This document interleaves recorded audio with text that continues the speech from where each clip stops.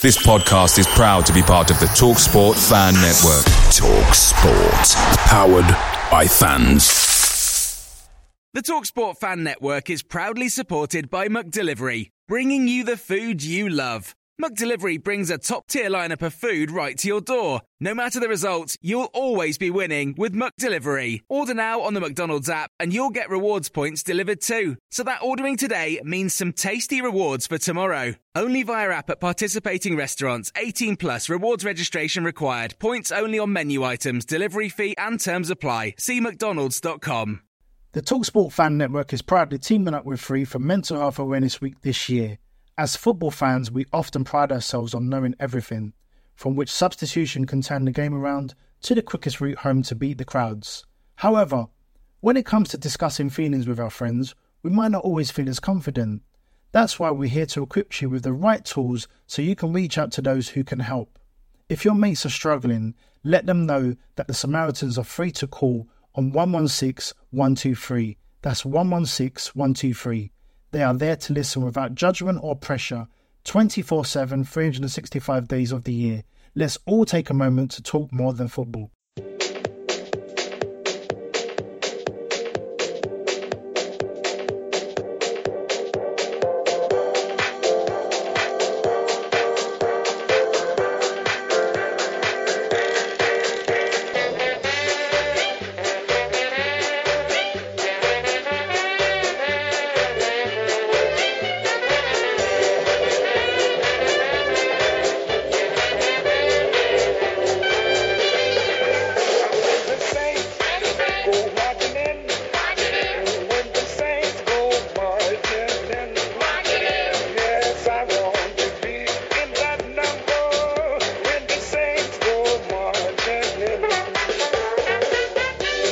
Welcome to the latest Total Saints podcast, your weekly pod going to the heart of all things Saints FC. Despite this weekend's postponement in the FA Cup, and just briefly, obviously we send our best wishes to those affected at Shrewsbury and everywhere else, of course.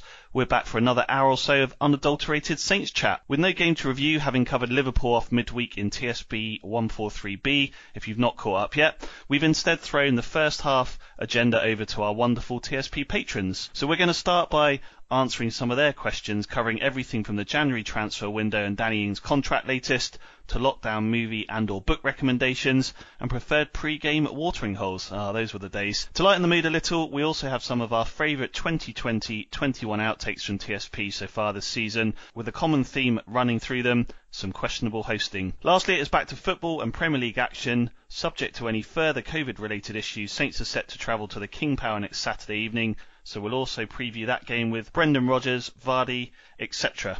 To assist with all of the above, it's the TSP version of ZZ Top, in that there's three of them. It's Steve Grant, Glenn Delacour, and head of the Sean Wally fan club, the Athletics, Dan Sheldon. Evening, chaps. Evening. Glenn, you must remember ZZ Top. Yeah. Up until a few days ago, I was going for it in the Beard Stakes as well, but I've trimmed that down now. So I do remember ZZ Top. Of course I do. I assume your chin must be really cold now. It is. You know, it's like when you get an accidentally very short haircut. So it is a little bit like that, but I will get used to it. It's taken years off me. I can imagine, yeah. Do you know, I'm glad you brought that up, Glenn, actually, because there's an interesting ZZ Top fact that someone told me a while ago. And I suppose I could say to our listeners that you could share it with your mates in the pub if you wanted to, but obviously that's not going to happen. But I assume you guys probably know, Dan obviously won't, that there was obviously three of them in ZZ Top. Two of them had long beards, and I had to look up their names, actually: Billy Gibbons and Dusty Hill. And the only one that didn't have a beard, what was his name? Frank Beard. There you go. You see, that's interesting. Drummer. Yeah. It's amazing what you learn on this podcast, isn't it? That's interesting if you're not a child of the 80s. That's like the oldest joke anyone had ever heard back then. I know, there we go. Dan, I mean, you're obviously a lot younger than us, so I'm assuming it's probably less ZZ Top and what, he's 17 or something like that for you, is it? I have honestly no idea what you guys have just spent the last sort of 1 minute talking about. I'm pretty sure he's 17 or even too old for Dan. He's 17 for mid-90s. The Christmas song was kind of, 2000? That's all I know them for, is that Christmas song. So. There you go. I'm trying to think what was out after that then. Everything stuff. Anyway. Yeah. 5 were about, weren't they? They were 5, about. Yeah, but there wasn't 3 of them, Dan, so that doesn't really work. No, there was 5 of them. So it doesn't work. Yeah, the cause, there was 4 of them. Anyway, right, let's move on. Joking aside, Dan, obviously disappointing that the game with Shrewsbury was called off, at least for now. From your point of view, any sort of further understanding, or I suppose we could say wild, pure speculation on what you think may happen with it, rearranged or rescheduled or bye or walkover or whatever you want to say?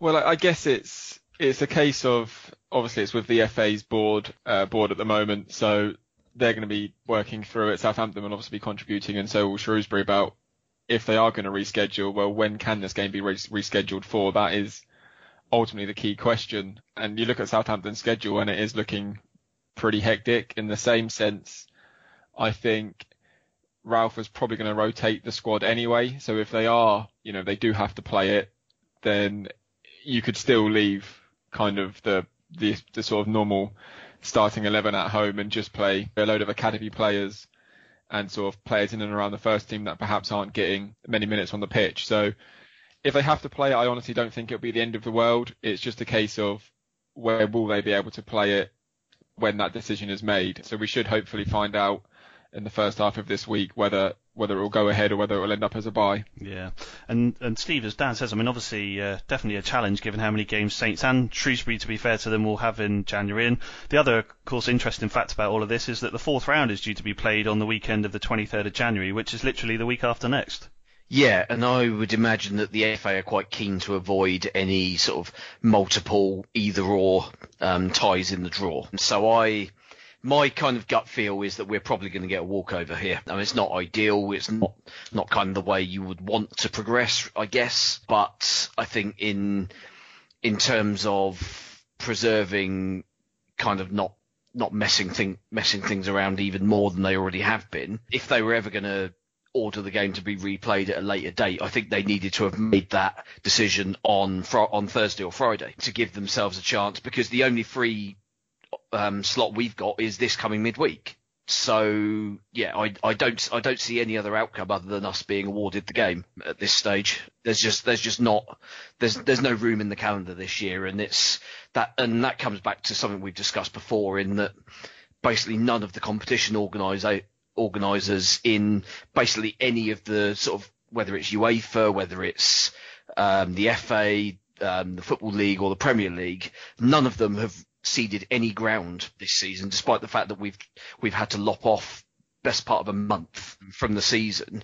They're still trying to fit all of the games in. And I mean, you saw the absolute farce that was the early rounds of the Carabao Cup. I mean, from the quarterfinals onwards, it's been fine. The games have actually been really good quality, I think, the ones that I've watched. But the early rounds are an absolute shambles, because you're asking teams who had maybe had one or two pre-season friendlies to play 3 times a week for 5 weeks, and it was just ridiculous. And I think with the occasional game being called off here and there for COVID related reasons, I think you are going to struggle to fit any of those games in sort of going forward. There just isn't room in the calendar. I mean, I guess we're kind of fortunate that we've got a free midweek this week, but beyond there, there's not a lot, is there really? No, I had a very loose rumour about Monday the 18th and having to play a B team potentially, but we'll see what happens with that. But yeah, maybe it'll go down as Southampton 1, Shrewsbury 0, Shane Long with the winner, who knows. But a lot for the FA to sort out over the next few days, I think, no doubt about that. Just before we get going then, a big shout out to Anders Nilsson, our latest TSP patron, for signing up via patreon.com/Total Saints Podcast to support us. Anders, a really big thank you. We really do appreciate it. Right, let's head off into the land of podding, underpinned by our global TSP patrons, just like Anders. This is TSP 144.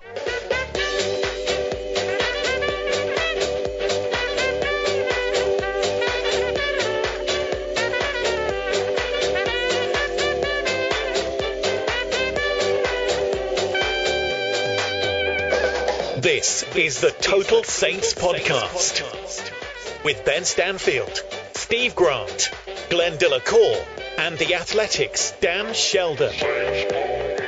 Okay, as mentioned, some of our patrons have kindly answered the call to arms for this pod, given the lack of FA Cup action, so we're going to work our way through as many of your questions as we can. Thank you very much for sending them in. Dan, we're going to start with you. Obviously it's January, so let's jump straight in with a a transfer-related question. Jamie's asked, as Dan Sheldon mentioned on a recent pod, Southampton were in for Brandon Williams in the last transfer window, and as I remember, he wanted the move, but Manchester United said no. I saw a tweet a few days ago suggesting Brandon may still change clubs, with us possibly remaining interested. Does Dan think that we are still in for Brandon Williams? Start off with an easy, nice transfer one. I'm sure they're going to get a bit more difficult than that. Yes, absolutely. The Southampton still want another fullback. I think that's evident. It's not exactly a secret. Brandon Williams remains a target. What's interesting about Brandon, and this sort of comes from conversations I've had with people with a far better knowledge of the situation and possible deal than me, is Man United obviously had these run of games essentially where they've just played sort of 2 cup games in a row. Now, with kind of injuries on the rise, coronavirus cases also, positive tests increasing, the kind of element I heard was that, they'd be almost silly to let Brandon Williams go at this stage of the window, because you do not know what's going to happen in sort of 7 days time. And you could of course say the same for February. They could let Brandon Williams go at the end of the window, and then 2 weeks later they're without both Telles and Shaw. That's just bad luck. So I think there are other targets. It's not just Williams or bust. Southampton obviously have got a list of players they like, as they always do. My understanding is that Brandon is obviously very high on that list, and if I'm sure he still wants to go and play regular football. He was promised more game time by Solskjaer at United as part of persuading him to stay in the summer, and that just hasn't come to fruition. I think that FA Cup game was his first start of the season, or perhaps second start. I don't think he's featured in the Premier League yet. He came on against Southampton at St Mary's, but again, that was with just a few minutes to go.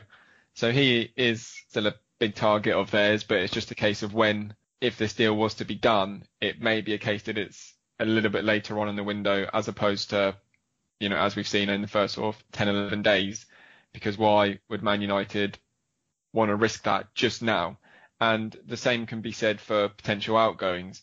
We at The Athletic, we did a story on Yan Valery and Michael Obafemi, that the club were, kind of happy for them to go out on loan and play regular football. And by all intents and purposes, Michael Obafemi looked to be joining Swansea on loan. And then, and injuries now rob him of that chance to go and play football. Same for Yan Valery. I'm not saying Yan Valery's injured, but from Southampton, you could put the same argument Man United have at the moment on Southampton and Yan Valery. Now, I'm sure Yan Valery desperately wants to go and play football. I was told that he wouldn't mind going to France if there's an option on the table. He wouldn't mind going to Ligue 1 in France. So, but if you're Southampton, do you let him go at this stage of the window when you haven't got cover in? Because if you do, and you then don't get a fullback in, if you then lose, let's say Bertram, let's not say Bertram because you have got Vokins there, but if you lose Walker-Peters, you're staring at a situation where you either play Kane Ramsey at right back or you play James Ward-Prowse at right back. They're your options. So you'd think common sense would mean that Southampton will probably hang on to someone like Valery a little bit longer, just in case, they don't get a fullback over the line. But by all intents and purposes, they still want a fullback. Williams, from what you read of the kind of reports coming out of Manchester at the Manchester Evening News, Williams still wants to go. Southampton will be one of several clubs looking at him. I think Newcastle are another side that have been sort of mentioned in the media. Then it's just a case of where does Brandon want to go and play football? The fact that he was very keen to come to Southampton in the summer, I don't see I don't see how his mind would have changed too much, especially given the results that Southampton have had this season. And we all agree on this podcast, and every Southampton fan agrees that, Ralph is just a fantastic coach. Why wouldn't you want to come and be coached by Ralph for 6 months or 5 months or whatever it will be? So I do have an element of optimism on that deal. It's just a case of, if Man United are willing to play ball, and when they decide that they're willing to play ball, is it going to be too late in the window, or could it be next week? I mean, that part is kind of up in the air. I mean, there's also the question of whether United are going to be willing to trade with a direct rival. Well, you took the words out of my mouth, Steve. Yeah, it's Premier League title. I mean, that's obviously the other thing that's changed since the summer now, Dan. Yeah. No, I mean, I know, all joking aside, that's one of the reasons they didn't let Romero go to Everton, because they were going to be, strengthening a rival. I'm not saying Southampton are going to be challenging for a Premier League title, and they're not. And I honestly don't think Man United are going to be challenging for a Premier League title come the end of the season. So if you're Man United, you look at Southampton and think, well, actually, do we really want to give them a fullback when it could be us or them competing for sort of 5th or 6th or whatever it is? So they won't see us as a rival. Possibly there's no not. way they'll see us as a rival. No way. So, no. Well, I mean, you never know if they do. So how many points is Southampton behind them? I know United have a game in hand, don't they? But we all agree United aren't going to win the league this year. They're probably not going to finish second either. So there's not a lot separating kind of where Southampton are to third at the moment, is there? And I'm not saying Southampton are going to finish the top 4 either, but it's one of those, isn't it? Yeah, agreed. I think Williams' situation, it's also informed by what Ryan Bertrand's doing as well, because if Ryan Bertrand has indicated that he's not going to sign a new contract and he is going to move, then, the situation becomes more desperate from our point of view, and Williams would suddenly see that he's coming in as potentially first choice in a few months' time, and not to be, like a catch-all substitute for both fullback positions. So I don't know if that will make a difference. See, that's an interesting point, Glenn, isn't it? Because Ralph, I can't remember if it was in a press conference, Dan, you probably remember as well, but he made a point of saying that if Saints are going to do anything in this window, it's probably with a view to thinking about the longer-term pictures. So potentially that is the way they entice Williams. I think, as Dan says, it's more about whether Man United are willing to play ball than whether Williams is. But it is almost like Kyle Walker-Peters. Come in, prove yourself for 6 months. If Ralph likes you, you're going to be full-time left back over the next 12, 18 months. Yeah, and it seems to have gone quite quiet about Ryan Bertrand, and where are we now? 5 months until his contract runs out. So what is he doing? You've got to think that if he doesn't sign it in the next sort of, 3 or 4 weeks, then he probably isn't going to. So we have to look for next season and not just, a loan deal to cover the rest of this season. Exactly, yeah. Just briefly, I remember someone telling me that obviously we were linked with Ryan Sessegnon before, and he made a point of saying to the Saints that he wanted to play left wing, so Saints weren't interested in him then because they obviously wanted a left back. But just briefly before I come to you, Steve, Dan obviously mentioned Michael Obafemi there. He's had surgery the last 24, 48 hours, so obviously we wish Michael Obafemi all the best with his recovery. Steve, Ed asked a similar sort of question really about the whole squad. So Ed said, although we muddled through on Monday and the boys were amazing, our squad was threadbare. You take 3 or 4 first-team regulars out and we have nothing. Similarly, if Ryan Bertrand is injured, there simply is no credible backup, which is exactly what Dan and Glenn have just been talking about. Ed says, indeed, in both fullback positions, without investment in the squad, getting into Europe will simply kill our Premier League campaign next season. So obviously love the optimism from Ed. But I suppose, Steve, what I wanted to ask was, despite the financial impact the pandemic is obviously bringing at the moment, clearly there's some further work needed in the transfer market by Saints over the coming months to sort of build on this momentum and get that squad depth. And I suppose, if they can't do it now, they'll need to do it in the summer. Or I was going to ask you, do you feel like now is the time where, as Dan wrote about this week, with the academy, ultimately these players are only going to really prove that the academy's working by developing themselves as first-team players over the next 12, 18 months. So is it now actually about giving them a chance and saying, do you know what, we haven't got 30, 40, 50 million to spend on 3 or 4 players, so you guys need to stand up and we're going to give you a real chance to do that? Well, I think, we've already seen over the past, 4 to 6 weeks that Ralph's happy to give these guys a go. I'd be very surprised if he's looking at kind of more than sort of the occasional cameo off the bench. I think the situation where obviously Teller played best part of an hour or so against Man City, I don't think that would have been high up his list of priorities, especially against sort of top opposition. But I think we've already shown that we're kind of willing to sort of give these guys a go as a sort of in sort of little fits and starts. But I think there's an opportunity perhaps if the club can see like a particular bargain available. So if they kind of think, well, okay, Ryan Bertrand's stalling a little bit, why don't we just, we know what we value certain players at from other clubs. I mean, as an example, Brandon Williams. I think I read somewhere that there was talk of obviously a loan to however many clubs are potentially interested, or a permanent move to someone like Bayer Leverkusen. Now, Bayer Leverkusen aren't going to be throwing silly money around. I think that's because Man United wanted one of their players. I think that was tied in with that. I think was a cash plus, was it? Okay, fine. But I think if we see like particular value somewhere, then we might open the checkbook. Given that we've got, from what I gather, we've got a little bit of cash in the bank, sort of just in cash flow from that loan from the Dell subsidiary company. I can't remember their name now. The guys who have now That's the one. The guys who are now heavily involved and sounding like absolute nightmares at Burnley. So yeah, I mean they might look at that and as a kind of speculative. Okay, well if we can fill a problem position now, A, it saves us the problem of getting somebody in further down the line, and B, also you're looking at this condensed season, everything's still a little bit weird, even though obviously Liverpool, United, City are kind of pushing their way towards the top and kind of normalising things a little bit more. But there's still us, Leicester, and Everton. Yeah, and Everton, even West Ham aren't a million miles away really, that are going to be potentially sort of in the mix for European qualification. So why not kind of? It's not really speculate to accumulate as such, but it's kind of a calculated gamble, isn't it? Whether you kind of push the button now or wait for the summer when you've got a little bit more time to reevaluate stuff, I guess. Yeah. All right. Well, I am going to, if you're listening still, I am going to be updating or asking Dan about Danny Ings and Ryan Bertrand's contract situation. One of the questions has come in on that, so we will get to that eventually in this section. Okay, moving on to James. He asks, given where we are now and in the warm glow of sending Scouse-Hampton packing, what would the panel, if that's not too glorified a term, it's definitely not a glorified term, James, consider to be? He says, A possible finishing position thinking positively, i.e. we're lucky with injuries, Ings stays fit, etc.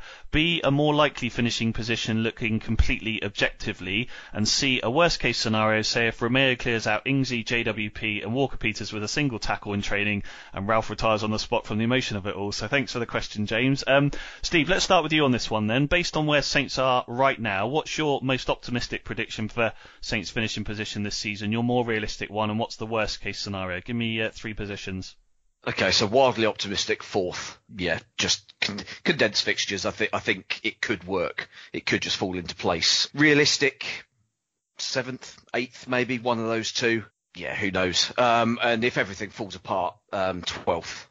Cool. I think that's to be honest, that's as low as I think we can fall at this stage, really. Yeah, I'll jump in then. I was going to go last, but yeah, I had 6th as our best in terms of getting into Europe, and then I had exactly what you just said there, given our squad depth. I said 8th for realistic, and I wrote down 12th also would be worst case scenario. I think, bearing in mind, as you said, Steve, there's quite a few weaker sides than us in the start that we've had. Dan, let's come to you for the obviously not just the completely objective question, but as a neutral here, what do you think 3 potential positions are?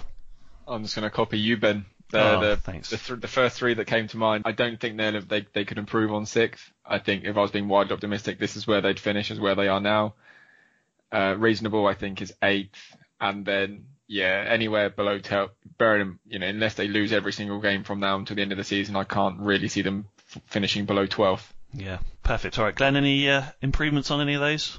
No, not really. We're not going to finish above Liverpool or Manchester City or Manchester United. We could potentially finish above Chelsea, Arsenal, Leicester. So I'd say 4th is the absolute highest, but I can't honestly see it. Realistically, I'd say about 8th, and I can't actually see us finishing out of the top half. I think it's Wolves that are 11th at the moment, and they obviously finished above us last season. So if we can, to be honest, I would, even bearing in mind where we are now, I'd be quite happy with a top half finish. Perfect. All right. Thanks for the question, James. Okay, let's lighten the mood a little bit before we get back to the more serious stuff then. Red Panda, our newest TSP patron, of course, from last week over in North Carolina, sent through several good ones. He also sent through a tongue-in-cheek one about how we thought Ralph may have successfully defended the state capitol the other day against the Trump protesters, but I think we'll swiftly avoid any politically sensitive stuff. Firstly, and this almost brings a tear to my eye given the circumstances we're in, but he asked what our favourite pre-game watering hole is or was. Dan's obviously a professional journalist, so I know you can't answer that, Dan, because you'll be sipping water in front of your laptop pre-game, but for me it would probably be the Five Rivers these days, which is obviously where we hosted our 100th episode. Ironically, that was exactly 1 year ago today, the 10th of January last year. Freddie from The Ugly Insider originally introduced us to it. I remember the 3 of us and Freddie did a pod there before, didn't we, as well, downstairs, and it's a great pre- and post-game sports bar, so I would say give it a visit. Obviously that's not really possible at the moment, but yeah, the Five Rivers in Beavis Valley for me I think is always good to go to. Glenn, did you tend to head anywhere pre-lockdown, or now you've got the kids and all that sort of thing, is there more responsibility than that really? There is a bit of more responsibility now because I've got my kids, and up until this season I have my dad as well, and I have to look after him because he's a mess. No, he's not. He's just old. So I'm the one who has to do the driving and stuff these days. So I have to stay pretty responsible. So I'll go back to the Dell days, and I used to go to Bedford's in Bedford Place, and and hang around there until 2:00 or whatever. I have to go back to those days to find my drinking before football days, really. And so I'd have to say to Bedford's. Yeah, no, fair enough. I've got to say, quickly jump in there. We always used to go. I can't remember what it's called. Was it called the corner flag or corner post or something? And then it changed to the Fitzhugh, didn't it? Down there. Yeah, always used to sort of mingle outside there, and you get your cheese and onion rolls for £1 or something like that. But there we go. Steve, I mean, obviously you're a man that likes a tipple or two. I suppose it would be trying to think. Your Kluskies or something like that in the old days. Alcoholic. Exactly, yeah. Well, most recently it's generally been O'Neill's, I think. I do quite like the Cricketers though, just off Bedford Place. That's always quite good, mainly because it's kind of tucked away a little bit. It's generally fairly quiet, easy to get served. Good beers for those who like beers, which I don't. You're more of a WKD man, aren't you? No, just vodka. But yeah, it's decent for sort of real ales and things like that, and quite a few of the guys I go with are those types. So it's pretty good for that, and decent prices as well, to be fair. Yeah, brilliant stuff. All right, okay, one more off topic there, and then we'll get back to football and Saints chat. Red Panda also asked what our one favourite lockdown TV, movie, or book recommendation was. So Dan, let's come to you because you obviously didn't ask you the last question. Is there anything throughout the whole 12 months of lockdown? A TV show that you'd recommend, or a movie that you've watched, or a book that you're reading, Dan? Anything like that for our listeners? I'm going to go with the most recent show I just binged watched with my girlfriend, as it's fresh in my mind. So it will have to be Stranger Things on Netflix. I'd never watched it before, kept on hearing like all sorts about it. Put it on like sort of 5 episodes in, I'm thinking, what on earth am I watching this like garbage for? And then all of a sudden it just got really good really quickly, and then that was it. In the next sort of like 10 to 14 days, just did 3 seasons with my girlfriend, and yeah, just can't wait for season 4 now. On a more like long-term series, I really like Billions on Sky Atlantic. That's really good, but that's the latest season's just come out of that, but it's kind of cut halfway through because of COVID. I guess they were filming at the time and then just had to stop filming, but that would be up there. And that's it really, just those 2, and then NFL. I'm a big fan of NFL, so whenever that's on, I try and watch that. But who's your NFL team? Well, Houston Texans, but the less I said about that, the better, I think.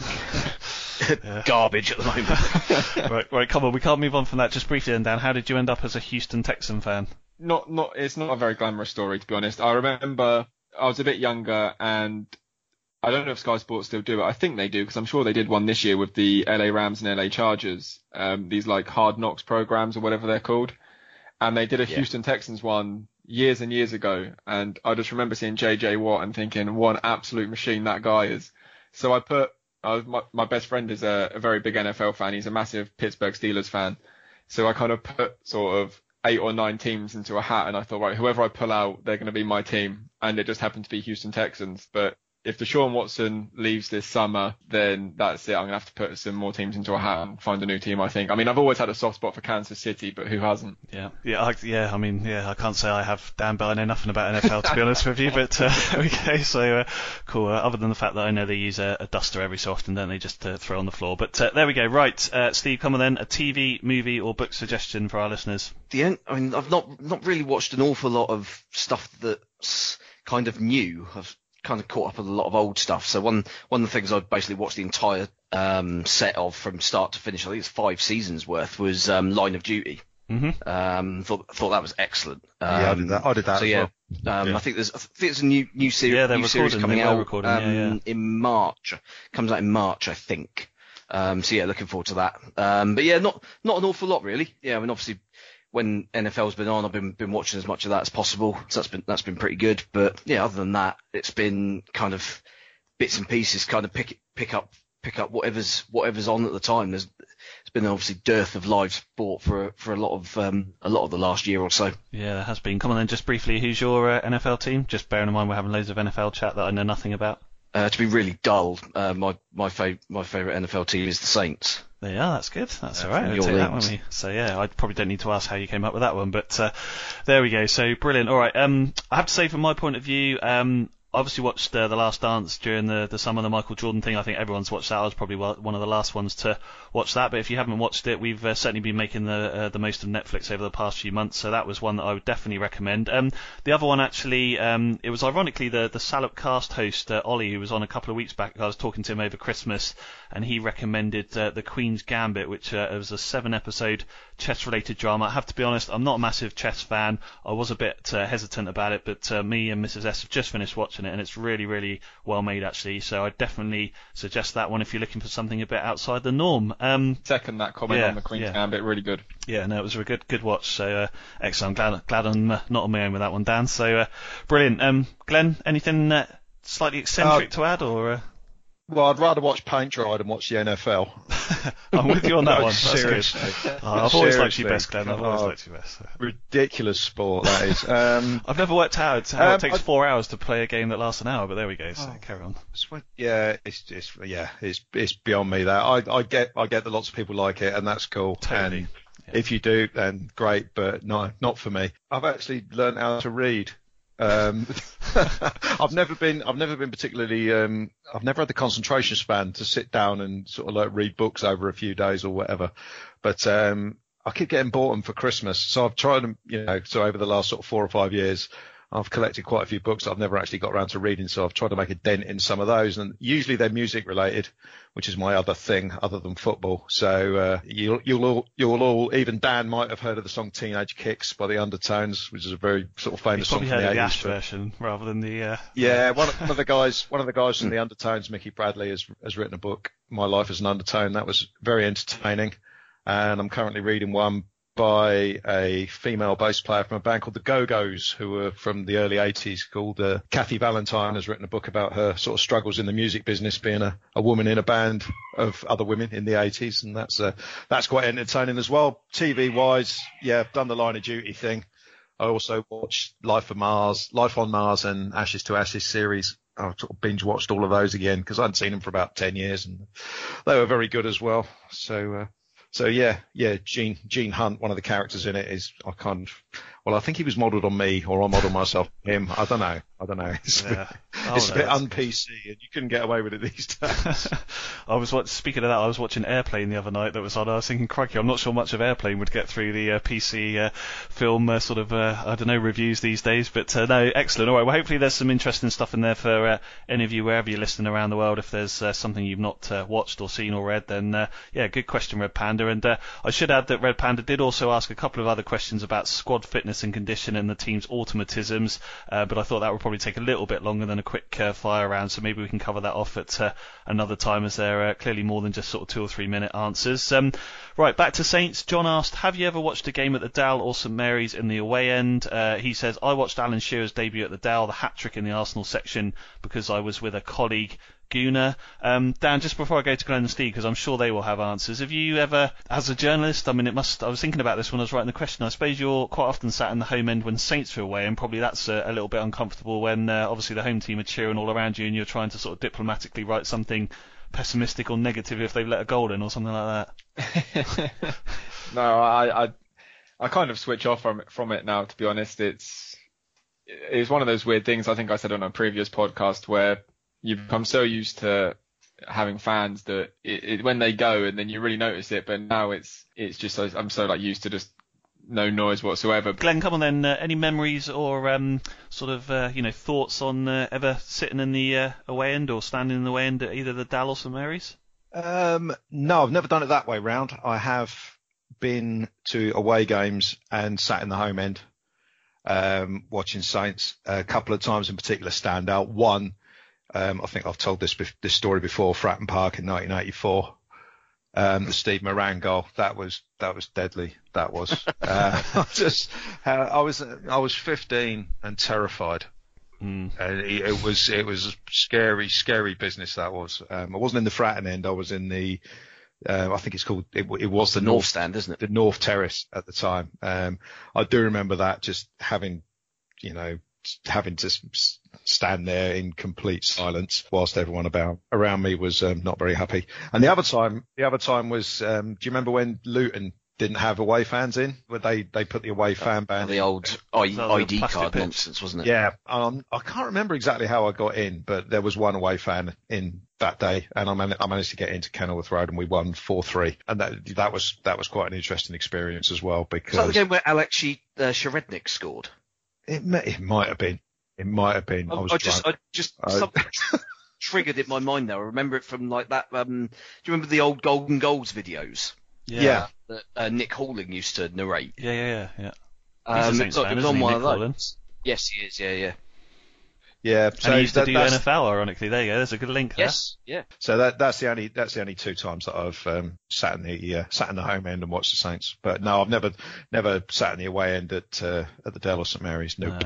Fair enough. So cool. Before I come to Steve, so I was thinking about this, and yeah, like you, Glenn, I remember getting a corporate invite to White Hart Lane a few years back. I say a few years back. It was probably about 20 years ago when they beat us 2-0, and all the Spurs fans were chanting "You're Spurs and you know you are" to Dean Richards because he signed for them about a few days later, and it wasn't great fun standing in the Spurs end where we were defending in our normal style. But I must say it was does give you appreciation of how good Saints fans are actually, because when you're in the home end, obviously you can hear how fantastic the Saints support is, which was certainly, I remember, something from that day. But yeah, I was trying to focus on John's question, and do you know what, we always used to sit in the lower west stand, so we had season tickets there, and I always remember looking over at the Archers Road stand with envy, particularly of course when the away fans had obviously been moved to lower east, because the Archers became the singing end, but for many years it was the away end. But yeah, I eventually got in there, John, for an England under-21 game. I had to look it up in 1999. It was the 26th of March, and so I reckon I've been about 17 years old. England beat Poland 5-0. I'm sure lots of people listening remember it. James Beattie actually played in that game, and it was my only competitive visit, we can call it that, to the Archers Road stand in the Dell years. But yeah, it did feel amazing to be in there, and I've got to say, so close to the action and all that sort of thing. But Steve, just to finish on this question then, memories of being in the away end at the Dell or St Mary's? Not for Saints games. I think I would have been sat in just about in the away end for the England-Macedonia game. Mm-hmm. Yeah. Back in, when was that? 2003, I think. Yeah, the Tool draw, when they scored direct from a corner. I remember doing the year Swindon were up in the top flight back in, 93. Saints played up at their place just before Christmas, I think it was, and because I had family up there, so they managed to get us tickets in the home end, so we ended up watching that game from there. But I think Paul Bodin scored a late winner for them, so obviously it was particularly miserable. They went down, having conceded 100 goals, and yet we still managed to lose to them somehow. Typical Saints, but there we go. All right, well, let's finish with a couple for you then, Dan. As I mentioned earlier on, the good old topic of contract renewals, I'm sure it was going to come up. So Mark asked, please can you ask Dan if there is any further updates on new contracts for Danny Ings and Ryan Bertrand? Are there any concerns within the club regarding the possibility of either or both not signing extensions? Appreciate you probably have to be a little bit sensitive, Dan, with what you do know, but I think we all remember one of your colleagues, David Ornstein, tweeting, I think it was the 19th of October, that Danny Ings was, quote, close to agreeing a new deal. There was obviously a local journalist that appears on TalkSport fairly regularly, who I believe said something just before Christmas along the same lines as well. But given where we are now, Dan, and what you know and who you've spoken to and that sort of thing, what's your overall thoughts? I think it's not a lot has changed from what's probably been said about it before, if I'm being honest. That what do we know? We know the club have offered him a new deal, which would see him become, the highest earning player, and that deal hasn't been signed yet. Or if it has been signed, I'm not aware of that, and it hasn't been announced. So, which would seem very strange. Which would, yes. I mean, if Danny Ings signs a contract, you announce it pretty much there and then, I think, because it's such big news. So we're in a situation where, as far as we understand it, there's an offer on the table, and Danny Ings hasn't signed that contract yet. So that's where we are with that. I think obviously there's a lot more to it than that. There's so many things to weigh up. If you're Danny Ings, you'll be asking yourself questions whether can I crack at it a big club once again. If I sign a new long-term contract, does that then stop me going to the next level? If I don't know, a Man City came in trying to replace Aguero on the cheap or something like that, so do you hold off signing it before you know the landscape of what's going on at other clubs? I think that is absolutely fair enough. Footballers have short careers. They should absolutely do what they see as fit, and Danny Ings has had some horrific injuries, so everyone wishes Danny nothing but success. So he's earned the right, I think, over the last couple of seasons to take a bit of time before perhaps signing it. That's absolutely fair enough. It's his career, it's his future. He should just do what he thinks is best. So there's that, we can't say too much more than that, really. The club have offered him a contract and he hasn't signed it yet. There's either something they don't like about it, Danny's camp don't like about it, or it's just a case of they want it to be at the right time to then properly sit down and sign it, perhaps. Who knows? It's one of those. There's a contract offer on the table.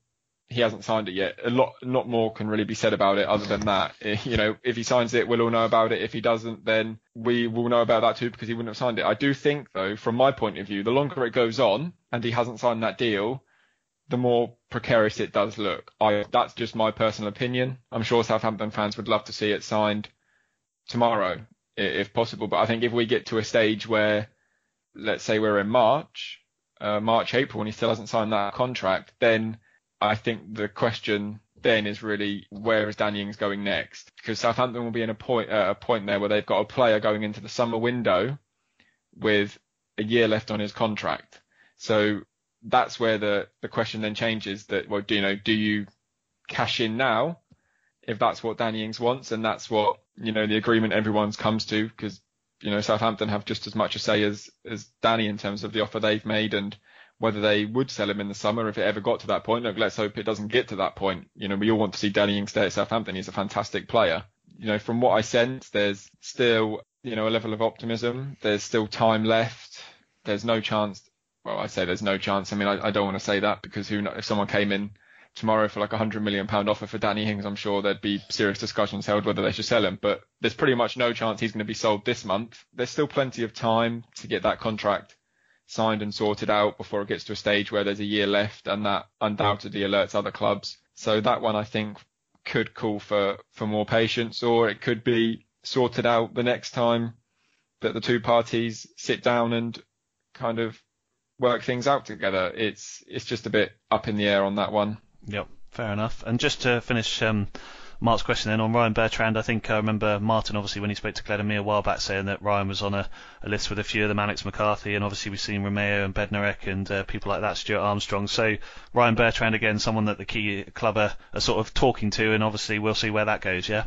I'd say so. I think that the interesting one with Ryan Bertrand is that he can obviously negotiate to go overseas now if he wants to. So if he wanted to go and play for Marseille, for example, he could sign a pre-contract essentially. Now, I'm not saying he wants to go and play for Marseille, so hopefully no one quotes that up and puts it on Twitter or whatever, but that's the situation they're in with him.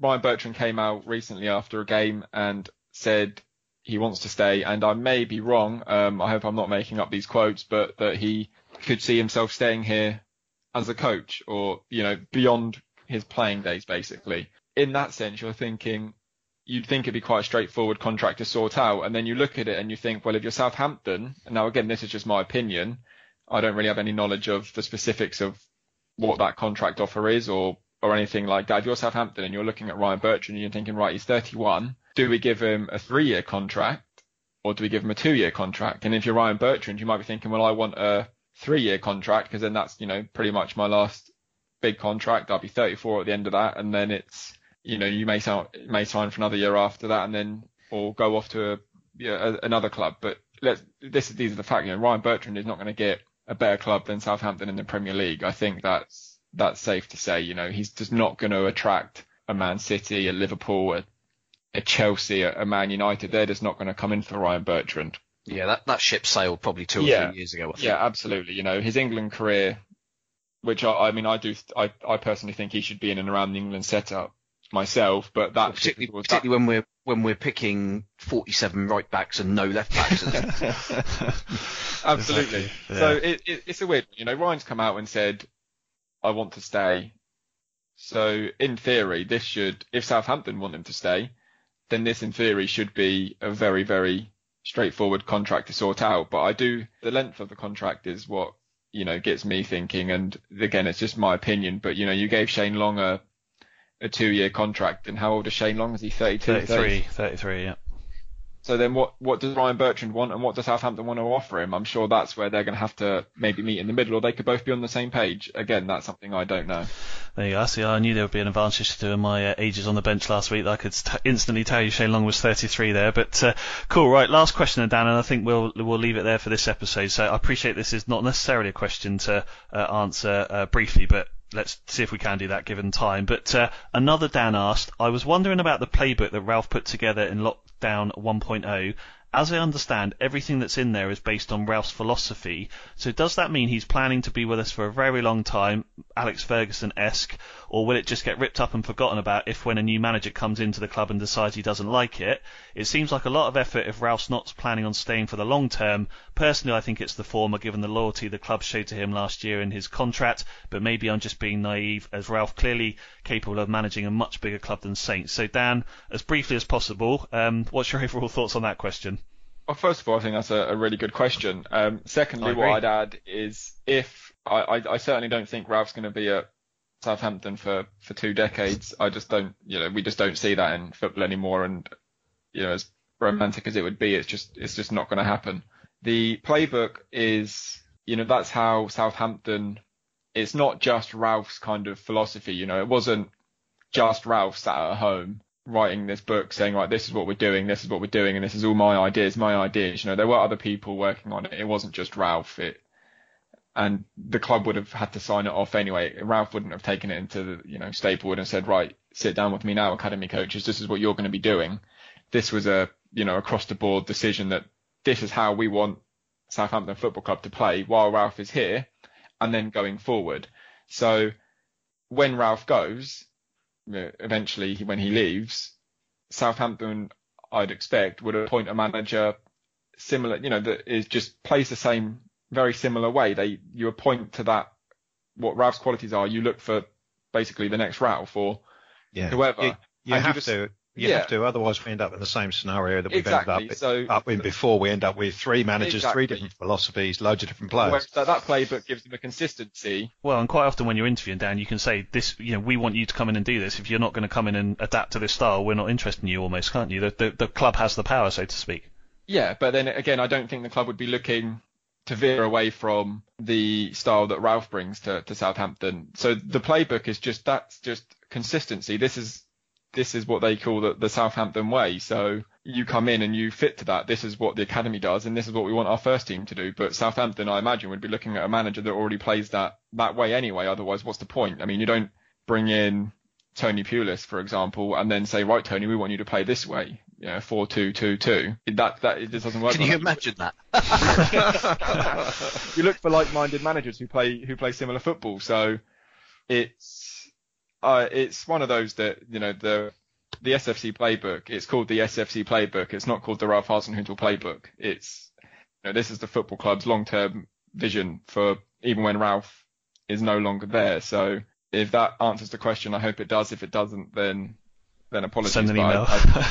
No, that's great. No, thanks, Dan. I think it does. And big thanks to you, Dan, for the question. Likewise to all of our patrons for their great questions. Hopefully the answers were of equal quality.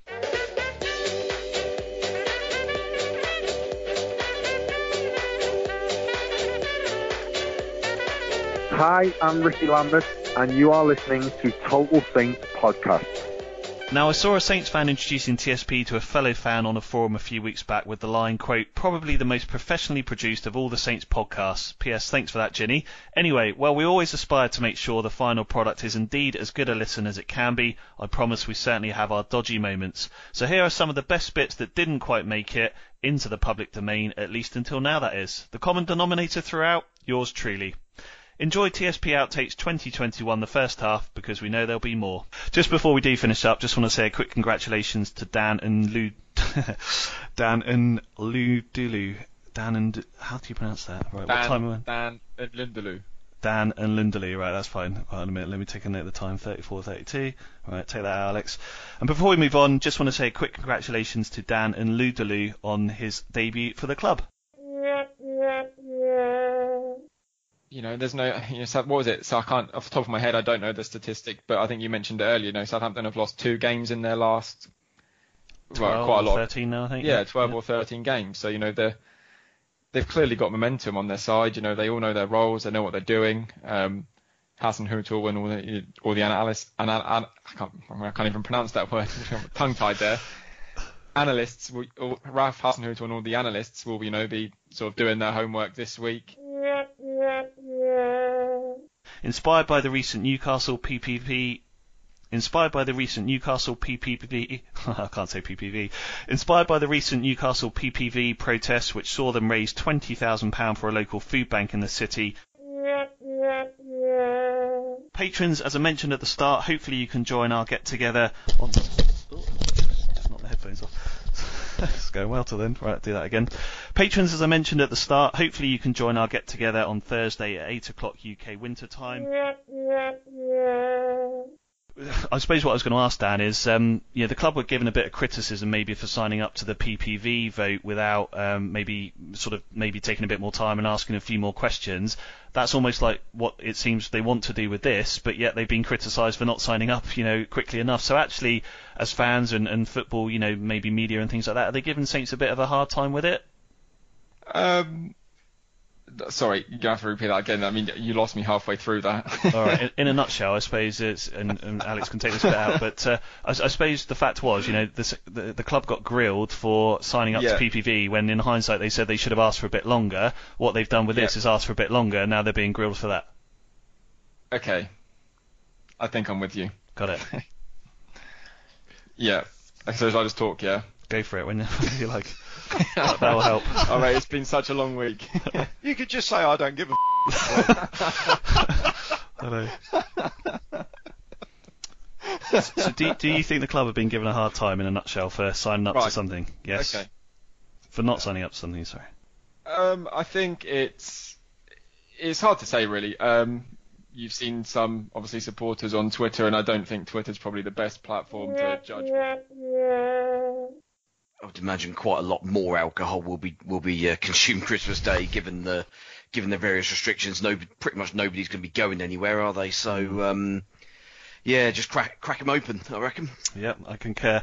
All right, well, think not just before of more. Hold a minute. Yes, I concur. Think not just because. Oh yeah, yes, I concur. Think not just because of more negative reasons, but certainly deserve a drink. I think at the very least for Toasting Saints in 2020, because they've been an absolutely positive reason to break out a beer or two. Okay, before we get going, a few mentions. Oh, I'm going to do that again because that was dreadful. Honestly, I don't know why I write my notes so scruffy.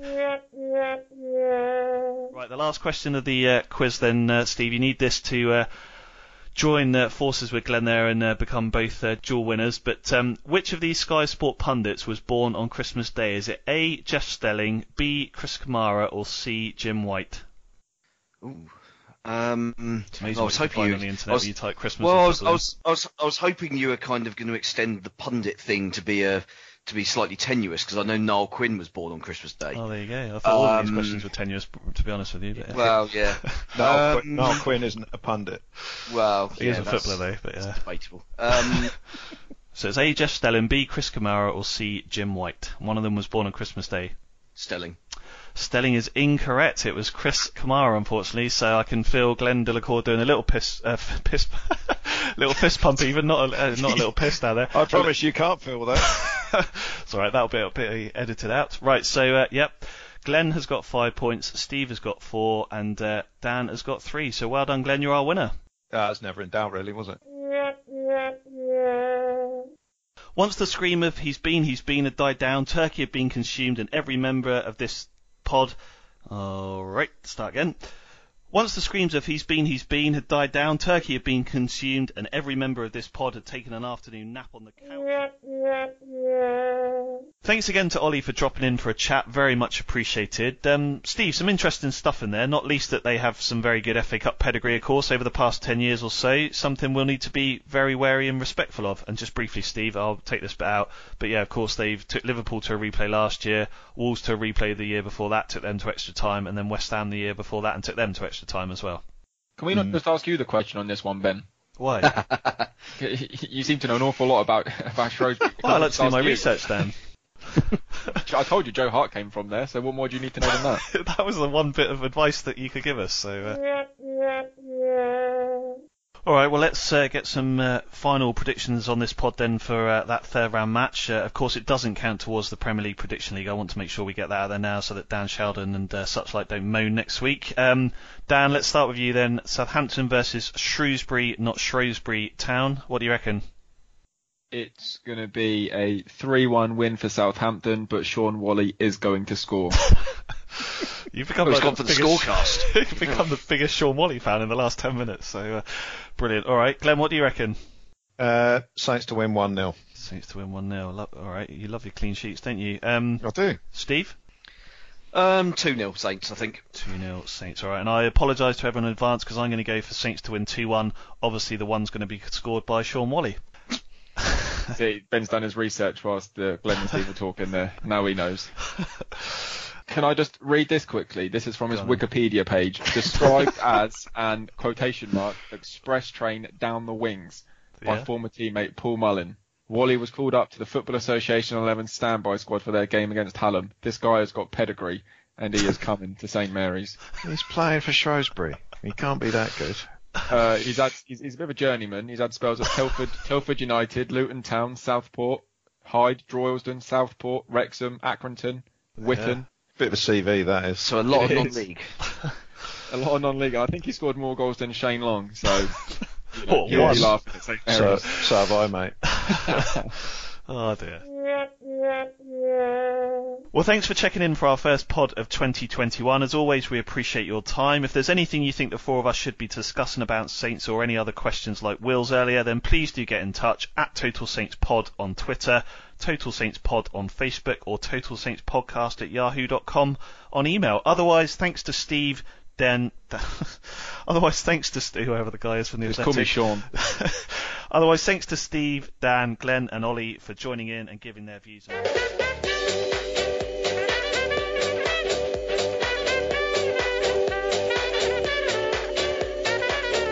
This is the Total Saints Podcast, proudly underpinned by our TSP patrons. Hope you enjoyed that, including our in-depth on-the-fly analysis of Sean Whalley's career. As I mentioned in the intro, we wish everyone at Shrewsbury well over the coming weeks and months, whatever happens with the FA Cup tie. Now, subject to any major health concerns this coming week, Ralph Hasenhüttl will be taking his side to Leicester City next Saturday evening. Glenn, Saints record at Leicester under Ralph, played 3 in the Premier League, 1 0-0 draw and 2 2-1 wins, of course, including last season's redemption match, if we know it. Reasons to be optimistic. Yeah, Leicester never do anything against us, do they? It's well, we all know what everyone's going to be talking about in the build up to the game, because there needs to be sort of 10 or so years need to go by before that stops getting talked about. Yeah, we've won there the last couple of seasons. Last year was obviously brilliant. The year before we played that game with 10 men for most of it, didn't we, as well? Yeah. Jan Valery got sent off. Yeah. So Steve mentioned last week, they're not great at home for some reason, and they should be. They've got an excellent squad of players. They've spent a lot of money. They seem to have a lot of depth to their squad as well, so they should be able to.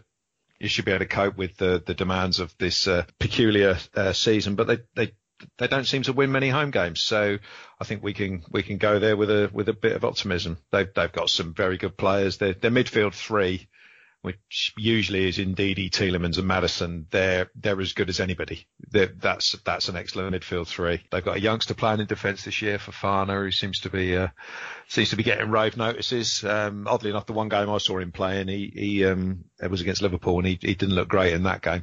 But they've 30 million quid though. Yeah, but it's fairly extraordinary for someone that young. Yeah, but they've obviously seen something in him. I still can't take Brendan Rodgers seriously. I still don't like him from his. I don't like him from his Liverpool days. It's that annoying clap I don't like. It's just one of those things. He just established himself in my mind as being a bit of a knobhead when he was manager. Manager of Liverpool. I think it was the word search thing that really did me. Wasn't that he complained about the word search in the programme or something like that, didn't he? Do you remember a Liverpool game? Because he did. It's just.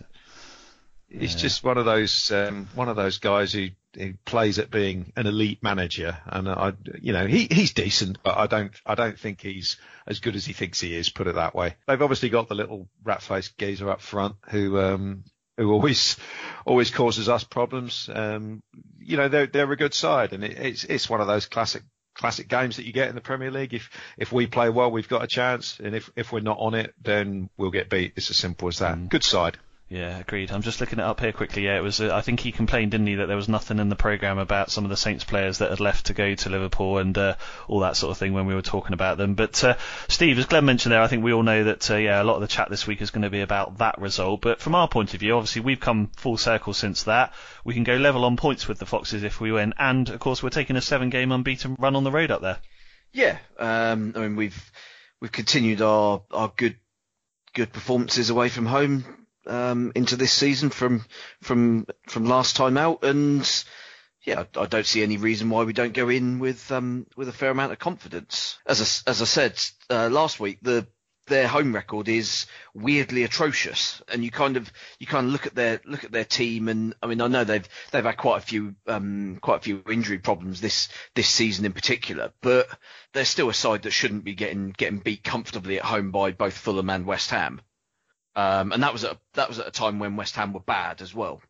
They went up there and won, I think 3-0, and it was I mean they absolutely battered them. Well, Moyes wasn't even there, was he? He was self-isolating. Yeah. So that was the time when Moyes was working from home, and they won every game, I think, didn't they? But I mean Leicester are a good side. Let's be honest, but for some reason at home, I don't know whether they're a little bit like us kind of a year ago, in that they're much happier being a reactive team. So they want teams to kind of go at them to then leave space in behind, which is basically how they won the title, and nobody worked out how to stop this for a whole year. And then obviously they won the title and they kind of went back into the pack straight after that and weren't very good. But that system has done them quite well for a period of time. I do kind of wonder whether, particularly with the condensed nature of the games, as we've discussed kind of ad nauseum this season, that having teams that are happy to defend and kind of sit quite deep, it kind of doesn't really help the way they want to play the game. And as a result, they kind of get a little bit frustrated, make a sloppy mistake, and end up getting punished for it. Hopefully that extends as far as Saturday as well, with a bit of luck. Something that I forgot to say that I am insanely jealous of Leicester of is their ownership. They seem to be, I mean, you can never tell exactly what goes on behind the scenes, but they really seem to be top drawer. Obviously, they had the guy who died in the helicopter crash, and it stayed in his family, and they just seem to be doing everything the right way. I think they've just unveiled a new sort of training ground. And apparently there's lots of investment in the city of Leicester itself and all this sort of stuff. So they've come in from abroad, obviously with no affinity to Leicester initially, and they've actually been a force for good in the city as well as the football club. And that's something that we haven't really got. So I'm very envious of that, I have to say. Yeah, no, I think that's a really good point. And Dan, that's an interesting question to sort of ask you, because I remember when Glenn and I spoke with Martin, obviously he seemed to indicate that Leicester, in their current position, are competing for the top 6, regularly playing in Europe. The way that they're sort of set up as a business is the model that Saints want to get to again now. That's kind of what they're aspiring to. So I suppose I'd almost ask, leading on from Glenn's question there, how far away do you think Saints are from getting to the level that Leicester are in terms of the all-round package of the club? Making regular, big money signings, maybe once a year, wouldn't help. Added investment would go a long way to closing that gap. I think in terms of Southampton and Leicester, where I see parallels are, is they've got 2 good young coaches. Leicester aren't afraid to, sign sort of young players as well. Southampton obviously do that, but that for me is where the parallels really stop. I think Leicester identical stadium. Yeah. Different colour seats as well. But that's for me. That's where the kind of parallels really stop. I think, in my own opinion, Southampton are quite a few years behind Leicester. It obviously helps that Leicester have won the Premier League and the kind of added reach that would give them globally. Southampton just don't have that. It basically just comes down to how much money can your football club generate, and Leicester will generate more than Southampton because more people around the world will know who Leicester are because of that crazy season where they won the league. That's just part and parcel, and they've got an owner who is, happy to invest decent money into that squad and keep improving, and they've got a brilliant manager who I personally think is a very good manager in charge. So I really, really like Leicester. I don't say I have a soft spot for Leicester, but I think they're a brilliant team, and they're one of the ones, if they're on TV and I'm not up to much, I will certainly put them on to give them a watch. I'd say my uncle lives in Leicester, so I do keep an eye out for their scores, and I wouldn't say I'm a massive fan either, but I think you can't help but be attracted by the way they play. Just finally, Dan, of course, it's felt like transfer window throughout the pod here, but speaking of Leicester, of course, Saints have been heavily linked with Demarai Gray over the last few weeks, haven't they? So just to completely finish grilling you on every single possible link tonight, anything in that, do you think? Well, I was just about to say, and it would help Southampton close the gap if they managed to sign the players that Leicester are in for at the same time. You know, Southampton were Mahrez of that Castagna in defence. They liked him. Obviously, James Maddison, Demarai Gray. So, I mean, it would help if they could pip them to the post maybe one of these times to get one of those. In terms of Demarai Gray, from what I've been told on that, if anything were to happen, I'd be surprised if it was this month. It sounds like that could be a case of let's get to the summer and see where the land lies there. He's out of contract to the summer. Well, it wouldn't a free cost you anything in the summer because he's 24 in April, I think. Yeah. So that's my, the latest information I had on that. And I must admit, I've not kind of chased around Demarai Gray for the last sort of 7 to 10 days. So that could be outdated, but I don't see why it would change too much. If he's desperate to come to Southampton and Southampton are saying, well, let's see where we are in the summer, then if you're Demarai Gray, you just sit out your contract at Leicester and then pick a club you want to go to in January. And if you're Southampton and you're thinking, well, there's no point spending money now to get him, we may as well just wait in the summer because he wants to come to us anyway, then why would you do that? You'd rather just pay of course, no player is really free because you have to pay them a signing on bonus. So they're going to have to give some sort of fee to Demarai Gray if they choose to go after him. So on that, as far as I'm aware, it won't be anything this month, but let's see what it looks like in the summer. Yeah. Just finally then, Steve, on the game itself, ironically, Leicester have lost more Premier League games than us this season. They've lost 5, we've lost 4, but they have won as many as anyone else in that they've won 10. Look, despite the break of 2 weeks, which, to be fair, will help give some of the lads and Ralph a bit of a rest and things like that, and hopefully assist 1 or 2 with their knocks and niggles. Important to use the Liverpool result as a springboard for this match, do you think? And the other thing I was just going to ask as well is whether you think he'll change it at all, because, of course, Ibrahima Diallo had a really fantastic performance, but we know, subject to any injuries this week or anything like that, Romeo's going to be fit again. So a few headaches for Ralph in the selection point of view. Yeah, nice problem to have, given that we've not had a huge amount of selection dilemmas along those lines for some time now. But yeah, be interested to see which way he goes on that. I would imagine that all things being equal, if Romeo is fully fit, then he plays. If he's not fully fit, then maybe you hold him back and he plays against Leeds. But bear in mind we're playing against two teams in a short space of time who are quite high energy. It may well be a case that they basically split the workload. One plays 90 on Saturday, one plays 90 the following midweek, and we kind of work it like that. Because I think in the positions that they play, I think having players who are at the kind of peak of fitness and energy is kind of ideal for us, really. And especially that Leeds game where they're going to basically try and run us ragged for 20-25 minutes. As long as we're in the game, then their defence is there to be got at and we can pick them off. But you've got to make sure you're in the game, because otherwise you end up doing what Newcastle did and just getting slaughtered on the counter-attack, and that's not pretty. Yeah. Right, let's end this week's pod with some predictions for that Leicester game then. Glenn, do you want to go first? Yeah, I'm on a roll, aren't I? You are. I wasn't going to mention that, but I have again. But you really don't care about this. So no, not at all. Not at all. Yeah, I'm going to go for a draw this time. I'll go for a 1-1 draw. 1-1 draw. Steve? I just fancy us with Leicester's dodgy home form, our good away form, which obviously points to a massive defeat. But I think it'll be another 2-1 win. 2-1 win. Brilliant. All right, Dan, what do you reckon? This is a nightmare, because at first I was going to go for a 1-1 draw. Then Glenn went for that, so I thought, okay, well, I'll be optimistic, so I'll go 2-1 Southampton. Now Steve's gone for that. Can we copy people's scores? Of course you can. Yeah. Of course you can. Okay, I'll go for a I'll stay optimistic. I'll go 2-1 as well. 2-1 win. Yeah, brilliant. All right. Yeah, I got to say, I think we've got a really good chance of going up there and getting something as well. So I'm feeling quite positive about it. So I'm going to go for 1-0 Leicester.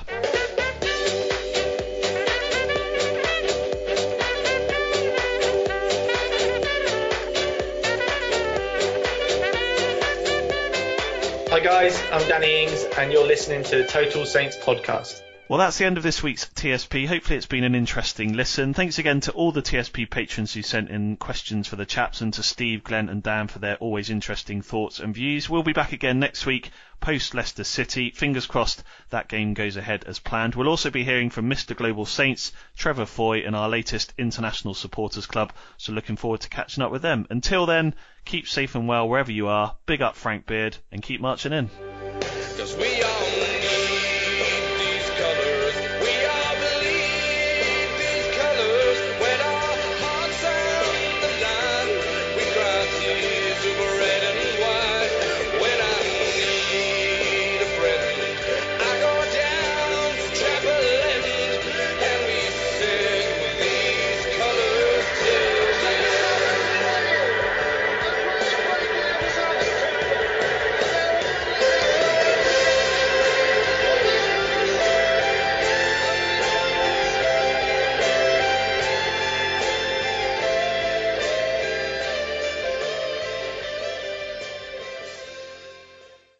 The TalkSport Fan Network is proudly teaming up with Free for Mental Health Awareness Week this year.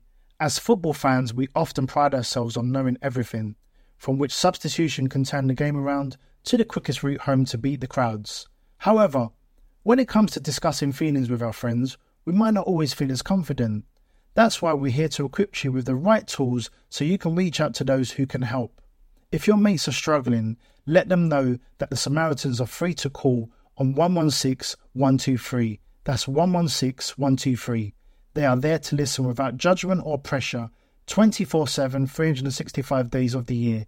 Let's all take a moment to talk more than football. Away days are great, but there's nothing quite like playing at home. The same goes for McDonald's. Maximise your home ground advantage with McDelivery. Order now on the McDonald's app. At participating restaurants, 18 plus, serving times, delivery fee and terms apply. See mcdonalds.com. This podcast is proud to be part of the TalkSport Fan Network. TalkSport. Powered by fans.